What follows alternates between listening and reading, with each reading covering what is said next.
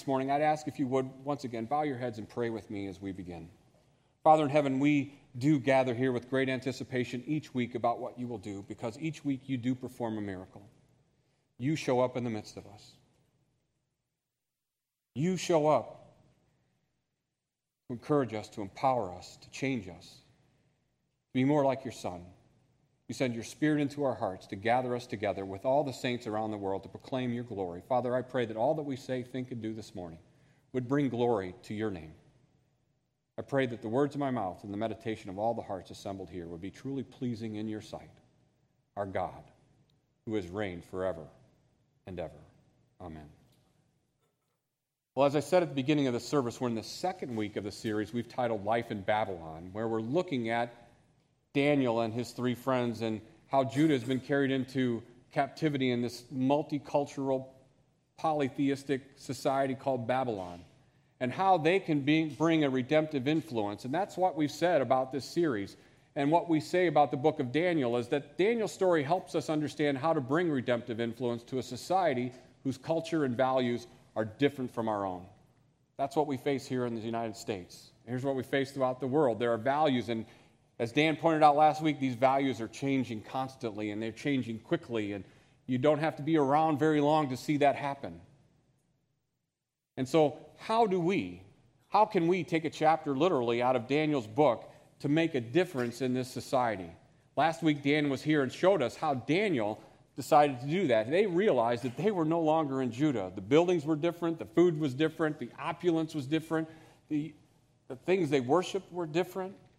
And Daniel and his friends drew a line and said, you know what, there's a slippery slope here. If we eat their food, if we go down this path, then we're just going to be more and more dependent upon Babylon and Nebuchadnezzar. And that's exactly what Nebuchadnezzar wanted, people to depend on him and bow down and worship him.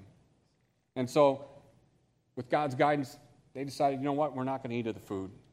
And so they did so, and as a result of that, they were stronger and better looking than any of the others that ate the food. And it proved something to the people of Babylon that God could do a miracle, and it proved to those four young men that God was still with them. And it emboldened their witness. And it leads us into the second chapter, which precludes the chapter that we're going to talk about tonight, which gives us context for today's talk, and that is Daniel chapter 2, where just about a year later, King Nebuchadnezzar is having this dream. He's having this recurring dream every night, and it's troubling him, and he doesn't know what it means. He can't figure it out. And so he calls in all the magicians and all the different, soothsayers and everybody to come in and says, I'm having this dream, and I don't know what it means. Can you tell me what this dream is and how to interpret it? And they're going, sure, tell us what the dream is, and we'll interpret it. And he's like, no. That's not the deal. You first tell me what it is I'm dreaming, and then interpret the dream. And they're like, well, King Nebuchadnezzar, no one can do that. Tell us what the dream is, and we'll interpret it. And he's like, no. If you are what you say you are, you should be able to tell me what the dream is and then interpret it. And in fact, if you can't do that, then I'm going to put you all to death. I'm going to kill every one of you because you're useless to me. And there's fear, and an edict goes out, and Daniel hears about it. And Daniel says to one of the guards, go tell King Nebuchadnezzar there's one that can answer his dream, that can interpret it for him. So the guard goes and tells Nebuchadnezzar and comes back and says, there's a young man that says that he can do this. And so they bring Daniel before Nebuchadnezzar, and Nebuchadnezzar says to Daniel, so you can tell me what I'm dreaming, and you can interpret it. And he says, oh, King Nebuchadnezzar, King of kings, no man can interpret that dream. No man can understand and discern that dream. But there is a God who can make it known, and he has made it known to me. It says the dream King Nebuchadnezzar is having is he is seeing this vision of this large statue of a man. And this statue has the head of gold and the breast and arms of silver and the body of bronze and legs of iron, and its feet are made of clay and a mixture of iron. And in the dream, O King Nebuchadnezzar, there's a rock from outside that comes and crashes against the feet of this man, and the man tumbles down and is destroyed into pieces. But this rock becomes a mountain and grows to inhabit the entire world, and this rock, this kingdom, will last forever and ever, O King Nebuchadnezzar. And at that point, he had his attention, because it's exactly the dream Nebuchadnezzar was having. And he says, and here's what that dream means. O King Nebuchadnezzar, your kingdom, the kingdom of Babylon, is represented by the head of the statue. But your kingdom will not last. It will be overtaken, and there will be another kingdom that comes, the kingdom of silver. And that kingdom will rule, but for a time, because another kingdom will come as represented by the kingdom of bronze, and that kingdom will destroy the other kingdom. And they will rule, but again, they will not last. There will be the kingdom of iron that comes, and iron crushes everything, and they will rule. But because all of these kingdoms are based upon a foundation of a mixture of iron and clay, a rock from the outside will come and destroy all of these kingdoms. And this kingdom is the kingdom of God that will rule forever and ever, and will not be that kingdom will not be an end. And King Nebuchadnezzar is undone, and he's flabbergasted that this God has made this known to Daniel. And he issues this edict. He says, no one in Babylon can say a thing against the God of Daniel. No one should say a thing against the God of Daniel, because what he has done this day and what he has revealed to King Nebuchadnezzar, lest they be put to death. And it brings us to chapter 3. And we see that this is some time later, and chances are it's after King Nebuchadnezzar has gone back to Jerusalem and laid it flat, and he is the strongest kingdom there, the strongest empire in the entire region, possibly in the entire world. And King Nebuchadnezzar has long forgotten the dream, or maybe the dream is still in his mind that produced this fear in his heart, that his kingdom wouldn't end. And so he erects this 90-foot statue, completely made of gold. Not partly gold, but all of gold, to sort of say, I think I can change the future. I think I can make a difference. I think Babylon can last forever if I just make it so. And he tells everybody in the kingdom they must bow down to this statue. And that's what he does. He erects this large statue. And in the text, it doesn't say that it's an image of King Nebuchadnezzar, but it's clear that this image is a representation of his power, of his glory. Because it says that this statue represents the gods of Babylon, but it also represents the power and majesty of King Nebuchadnezzar. And he's saying to everyone, you must bow down to this. You must bow down to me, because it is in this statue that you'll find your security. And this is the edict. He says, whoever does not fall down and worship will immediately be thrown into a blazing furnace. Now here's the picture. As we read later, we'll find you have this large 90-foot statue here on the plains of Dura, and assembled very close is this big fiery furnace. And he uses this fiery furnace as the impetus for saying, just in case I wasn't clear, this will be your fate if you don't bow down to this idol, if you don't bend the knee. How many are Game of Thrones fans? Anybody? Spoiler alert. Last week, not next week, this last week, same thing happens. Everybody must bend the knee to the one king. And this week there's a young queen who says bend the knee, and behind her is this big fiery dragon that says if you don't bend the knee, this is your fate. That's exactly what they're facing. This had to have been just some big production, because they had orchestras there, and there was going to be music playing. Everybody was there. The legislature, the judiciary, every cabinet member, everyone was assembled, so that everyone would know that King Nebuchadnezzar is great. And he says, just in case you're having second thoughts, this is your fate unless you bow down.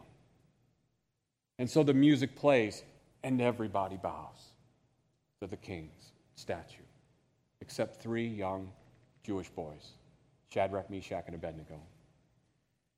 And the magicians who couldn't interpret the dream, and the ones that were envious of the Jewish boys, run to King Nebuchadnezzar and say, King Nebuchadnezzar, there's 3 guys. They're not bowing down. They're not bowing down. They're not bowing down. They don't. And he's furious that they would challenge his kingship. And so he calls these 3 young men before him. And he says to them, The edict has been issued that you must bow down to this God, to this idol that represents the gods of Israel and the power of Babylon. And if you won't do it, you're going to be thrown into this furnace. And let me just make sure you understand this. There is no God that can deliver you from my hand. What did King Nebuchadnezzar just do?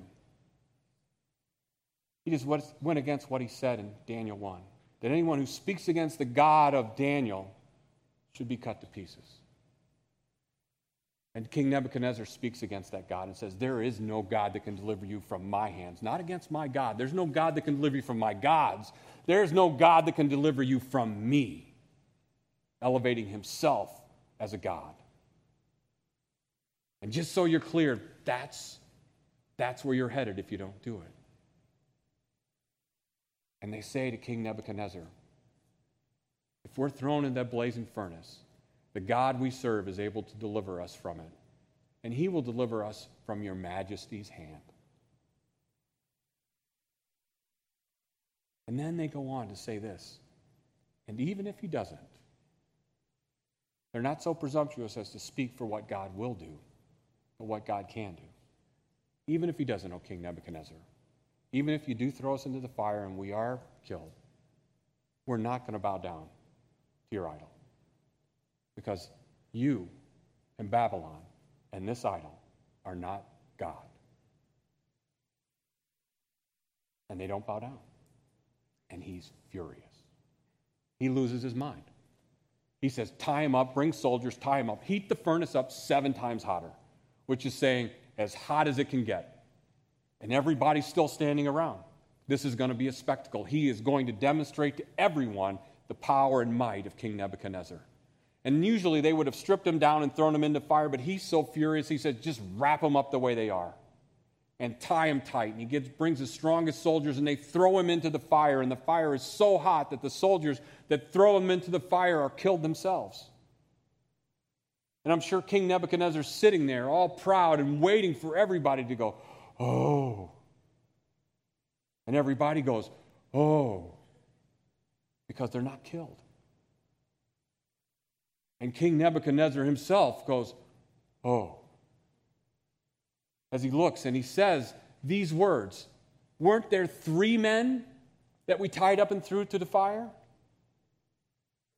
He has to jump up and just be in amazement that they're still walking around in the fire. But there's not just 3 men. There's a 4th man walking around in the fire, unbound and unharmed. All of them are. And the 4th man looks like a son of the gods. And King Nebuchadnezzar has to be shaken. And he yells, Shadrach, Meshach, and Abednego, come out here. And they come out. And when they come out, there's no smell of smoke, fire on them, not a hair is singed on their head, not one of their piece of clothing is burnt or singed. And they come out, and King Nebuchadnezzar is undone. And he's amazed. And he says these words, starting in verse 28. Then Nebuchadnezzar said, Praise be to the God of Shadrach, Meshach, and Abednego, who has sent his angel and rescued his servants. They trusted in him and defied the king's command, and were willing to give up their lives rather than serve the nation or language who say anything or worship any god except for their own God. Therefore I issue a decree that the people of my nation or language who say anything against the God of Shadrach, Meshach, and Abednego be cut into pieces and their homes burned and into piles of rubble, for no other God can save in this way. There are these 3 defiant young men who calmly say, as the king gets angrier and angrier, there is but one God alone. Through their obedience to that God, not to bow down and serve any other gods, God uses their testimony, their bold witness, to influence a culture much like our own. And it redeems, and it influences and changes the whole culture through their bold witness. Now, here in the United States of America today, we don't have to fear being thrown into a fiery furnace. We can witness, we can gather here together freely without fear of being tormented or killed. That doesn't happen today in the United States. There's no fear of retribution, but that doesn't mean it's not happening today. A recent study said from 2000 to 2010 around the world, Christians are continuing today to be martyred for their faith. And in that time period, 270 Christians are martyred each day for their faith, for refusing to bow down, to renounce the one true God. But that doesn't happen here. It's hard to kind of bring that into context here. And here in the United States of America, we erect monuments and statues, but we're not required to bow down to them or to serve them and serve them alone out of fear of losing our life or being thrown into prison. But that's happened throughout history. Powerful men have erected statues of themselves to represent their power, and with fear, they have ruled over men and women and said, if you will not bow to what I say, you will be killed, you will be tortured. And from fear, people bow down and worship these men or representations of these rulers. And it continues to happen throughout the world today. But again, it doesn't happen here in the United States. No one's calling us to bow down to a statue of anyone. But just because there aren't 90-foot statues, and just because there isn't the threat of death, doesn't mean that we don't have idols, that we don't have gods in our culture. The famous reformer Martin Luther put it this way. He said, whatever your heart clings to and confides in, that is really your God. And we can say with all confidence that this society, this culture, has many gods. And if we're honest, we can say we too have put things on pedestals that are not truly God. And we've confided and put our hearts in those things.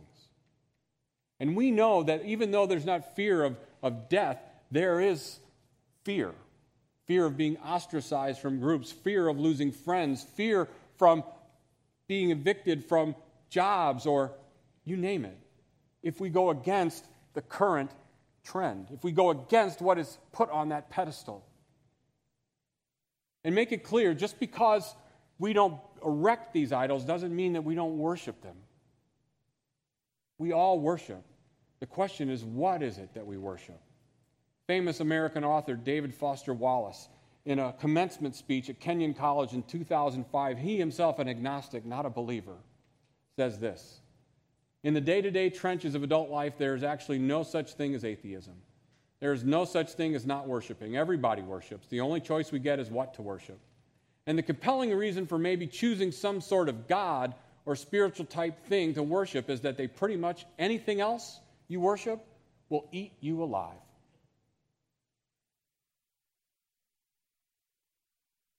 How true. But see, these aren't new words. These words were penned by Solomon himself in the book of Ecclesiastes, who through his whole life tried to find meaning and purpose in all the things of this world, putting other things up on the pedestal to try and find purpose and try and find hope. And he said at the end of his life, the conclusion of the matter is, fear God and love His and obey His commands. Fear God only and obey His commands. That is where true purpose and meaning, because everything else, every other spiritual type or any other kind of God will only eat you alive. And the same holds true today. But it doesn't keep us from trying. Because the culture influences our thoughts and our behavior. And we as a church are called to influence the culture, to be in the world but not of the world, and to worship the one true God. But society, our culture, puts other things up on this pedestal, and they change constantly. And over the last 100 years, this is one of those gods that have been put up before us. It's science, that says science alone is where truth resides. Science alone is the only thing that's objective, that's looking after the interest of man to find the truth. And when you stand up and say, wait a minute, there are things science can't explain. There are many of things that science can explain, but there are some things that science is not equipped to do.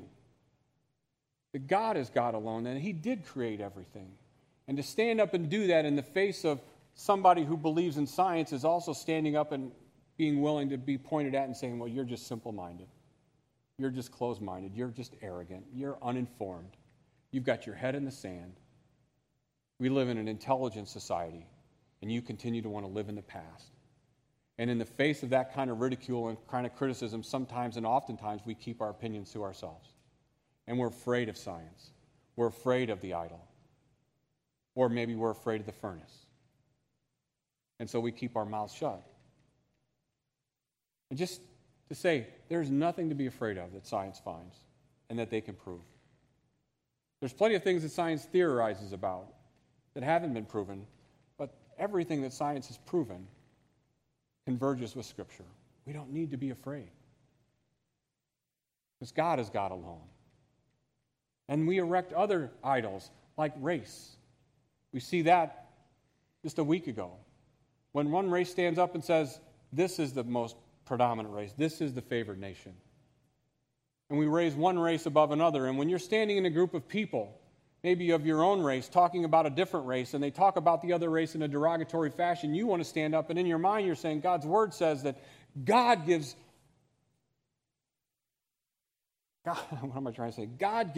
importance. He gives value to every human life. Not just to one race, to all races. But in this group of people, to speak up like that, sometimes you feel a little bit like, maybe this isn't the time, because I'm alone here. And so we back off and we don't speak. And we allow this other God to be worshipped. Or maybe it's wealth, where we buy into the fact that it's wealth where we'll find our security. It's wealth we'll put our trust in. It's where we'll find true happiness. And for us to say, wait a minute, that's not where God promises to find security, and wealth will only disappoint. Wealth will only eat you alive if you put your hope there. And to say that is, again, inviting ridicule and criticism, and maybe it's something that we've even erected in our own life, and we don't want to tear that down because that would mean tearing down our own idols. And there's pressure to worship that idol. There's also the idol of religion. We hold our religion up to be the one thing, and we fight to defend that religion. We fight to make sure that everyone bows down to that religion. We see that just this last week where in the name of religion, people are killed and murdered all across this country in the name of religion, and throughout history is replete with examples like that, and Christianity is one of those that can be laid at the foot of. We've done the same thing because we've forgotten God's example. We say, bow down or die. And the final one that I want to bring to your attention is tolerance. We see that's one of the most recent we see in our culture. It's a culture of tolerance where we tolerate all faiths. We tolerate all religions. And I echo that. We should tolerate them. We should welcome them. We should embrace them as people because they're not just religions, they're people. And all people have value. But that doesn't mean we don't speak truth to all people, that there isn't truth, that we buy into the fact that every road leads to the same place. We need to speak up and we need to defend the one true faith. The thing about the tolerance movement is it's tolerant with you as long as you are tolerant of their views. The moment you step up and say there's one God, their tolerance quickly becomes very intolerant. And it's because of that we oftentimes remain quiet because we don't want to be seen as closed-minded. We don't want to be pointed out. We don't want to be mocked. We don't want to be laughed at. We don't want to be the sad Christian in the room. But we see in this story of Nebuchadnezzar something that happened with these three men, that in spite of the furnace, they didn't bow down. So my question to all of us this morning is, what's on our pedestal? What's on your pedestal? What is it that you've raised up and are worshiping? Or what's raised up in front of you and you're afraid to not bow down to? Because as you look, you see this fiery furnace. You see the furnace over here that's keeping you from not bowing down. Maybe it's friends. You're afraid you're going to lose friendships. You're afraid you're going to be removed from this group of people. You're going to no longer have influence. You're afraid what everybody's going to say about you. You're afraid of what you're going to lose. It's the furnace that keeps you bowing down to these false idols. That happened that day on the plains of Dura. There were some that said they didn't even see the furnace because they loved Babylon. Babylon was great. You want to bow down? Awesome. Anytime. Because I love my life here. I love Babylon. Things are great right now. But there were some that maybe things weren't so great for. Things weren't going so well. And that furnace was like, well, things aren't great, but that's worse. And so I'll bow down. But yet there were 3 young men who said, yeah, even in face of death, I can't bow down. I have to worship the one true God. And we see here on the plains of Dura something that happens oftentimes in our culture. We see people that are so afraid of the fires of hell that they bow down to the one true God, not out of love, but out of fear of the fire. And Scripture tells us that there's no fear in love.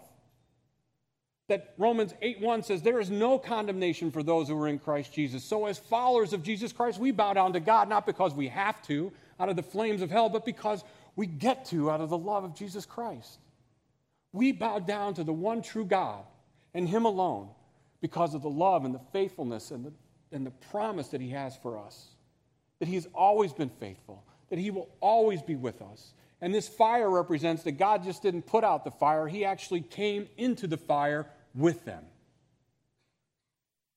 and delivered them in the fire.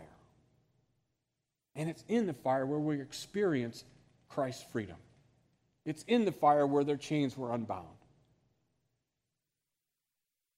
And it's when we obey and we refuse in the face of a fiery furnace to worship and witness to the one true God, God shows up and you experience peace, you experience joy, you experience love in the face of the furnace. And that's exactly what they did. And that's exactly what we've been called to do in this culture, to influence this culture, to make a difference. And back in chapter 2, this is what Daniel says. This is what's going to happen in the next kingdom to come. He says, in the time of those kings, all 4 kings represented by that statue, the God of heaven will set a kingdom that will never end, be destroyed, nor will it be left to another people. It will crush all those kingdoms and bring them to an end, but it itself will endure forever. The kingdom of God, Jesus says, is not of this world, as He stood before Pilate. He says, if it were of this world, then my people would fight for me. But it's not of this world. And you would have no authority over me if God Himself had not given it to you. And He says something else interesting here. He says, this kingdom will not be of another people. What He's saying here is this will not be a nation on the earth. This will not be a nation bound by borders. There is no sacred nation on earth. There is a sacred people. There is a chosen people. There is no chosen nation. That ended with Israel. And that kingdom is found throughout the world. All races, all colors, all languages. And that kingdom will have one king. And it's the king that is ruled forever and ever and will rule forever and ever. And He is the one alone that is trustworthy and true. And we say with the psalmist, I trust in God and am not afraid. What can mere mortals do to me? Can they kill the body? Yes, they can kill the body. Can they mock us? Yes, they can mock us. But I am a follower of the one true God. You know, when they stood in the furnace, they were not alone. They had each other, but also this 4th man that was in the furnace. Most scholars believe this 4th man is the pre-incarnate Christ, actually standing in the fire with them. He doesn't put the fire out. We see a true example of God with us in the fire. And Jesus comes and He unbounds their hands. And when Nebuchadnezzar calls them out, the 3 men come out, but there's one left in the fire. Jesus. A foreshadowing of what would happen later in His life when He would come into the world as a little boy and He would die the death for the entire world, and He would remain in the fire to die that death so that we wouldn't have to endure the flames of the second furnace. That we don't have to be afraid of that second furnace because He paid the price for that. And He's called us to stand up as bold witnesses in this culture and profess Him to be the one true God. to be a witness like Shadrach and Meshach and Abednego against the flames of the furnace, to profess him as the one true God in face of ridicule, in face of mockery. We stand up and say, what can mere mortals do to me? And when we do that, we will get a glimpse of what the one true God can do through the witness of simple people who boldly go where a lot of people don't want to go and proclaim the truth that sometimes is mocked today. But as it's been throughout history, the Christian witness, modeled after the love of Jesus, continues to undo people. And how could you continue to live so humbly? How can you live as you do in the face of all of this? It's what undid the Roman Empire. When they martyred all those Christians in the Colosseum, they remarked, why are they singing? Why are they full of joy? They couldn't understand. It undid the Roman people that Christians would die that way. And it's the same way forward today. We need to go forward with the love of Jesus Christ. It's through his love that the world will be changed. It's through not bowing down to false idols, but following Jesus with his example, looking, living, loving more like him so that we can have a redemptive influence in this culture. That's God's plan for his people, for his church, is that we would change the world. And we would do that together. And that is why we say, as long as there's breath in our bodies, we're going to say, get into a small group. Because we don't want you to do this alone. We want to encourage you. We want to come alongside of you. I need you to encourage me in face of these kind of fears. To remind me that, you know what, you're not alone. That's why groups are so important, so that we can be reminded each week and daily that we're not alone, that we have a God who's with us in the fire, that will not forsake us. He will not leave us.